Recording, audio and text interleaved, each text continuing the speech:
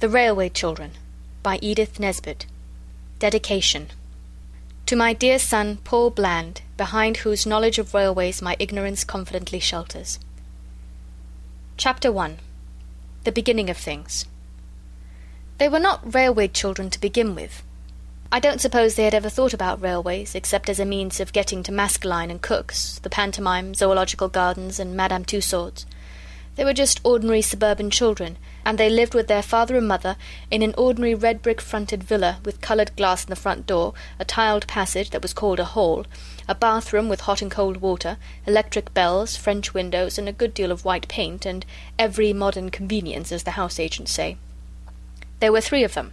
Roberta was the eldest. Of course, mothers never have favourites, but if their mother had had a favourite, it might have been Roberta. Next came Peter, who wished to be an engineer when he grew up, and the youngest was Phyllis, who meant extremely well. Mother did not spend all her time in paying dull calls to dull ladies and sitting dully at home waiting for dull ladies to pay calls to her.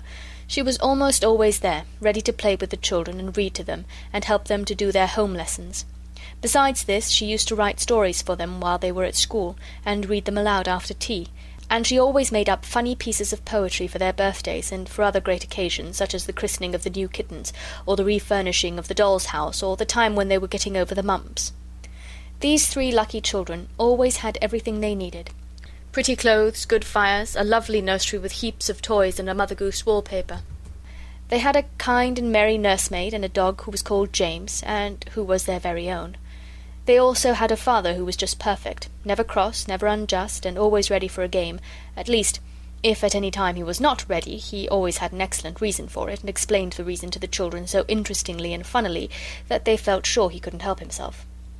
You will think that they ought to have been very happy, and so they were, but they did not know how happy till the pretty life in the red villa was over and done with, and they had to live a very different life indeed. The dreadful change came quite suddenly. Peter had a birthday, his 10th. Among his other presents was a model engine more perfect than you could ever have dreamed of. The other presents were full of charm, but the engine was fuller of charm than any of the others were. Its charm lasted in its full perfection for exactly 3 days.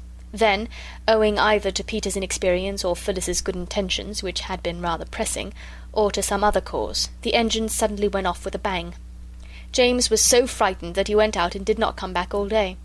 All the Noah's Ark people who were in the tender were broken to bits, but nothing else was hurt except the poor little engine and the feelings of Peter. The others said he cried over it, but of course boys of 10 do not cry, however terrible the tragedies may be which darken their lot. He said that his eyes were red because he had a cold.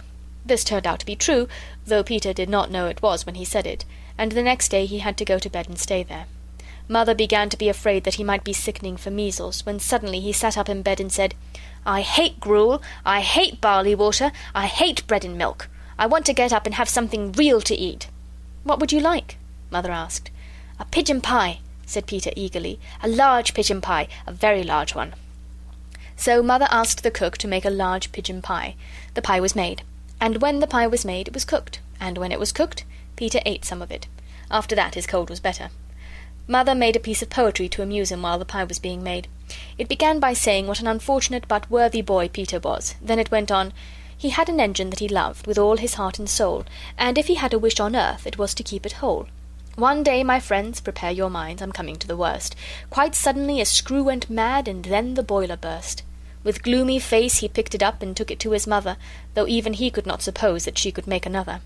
For those who perished on the line he did not seem to care, his engine being more to him than all the people there. And now you see the reason why our Peter has been ill. He soothes his soul with pigeon pie, his gnawing grief to kill. He wraps himself in blankets warm and sleeps in bed till late, determined thus to overcome his miserable fate. And if his eyes are rather red, his cold must just excuse it. Offer him pie, you may be sure he never will refuse it. Father had been away in the country for 3 or 4 days. All Peter's hopes for the curing of his afflicted engine were now fixed on his father, for father was most wonderfully clever with his fingers. He could mend all sorts of things. He had often acted as veterinary surgeon to the wooden rocking horse. Once he had saved its life when all human aid was despaired of and the poor creature was given up for lost, and even the carpenter said he didn't see his way to do anything. And it was Father who mended the doll's cradle when no one else could, and with a little glue and some bits of wood and a penknife made all the Noah's Ark beasts as strong on their pins as ever they were, if not stronger.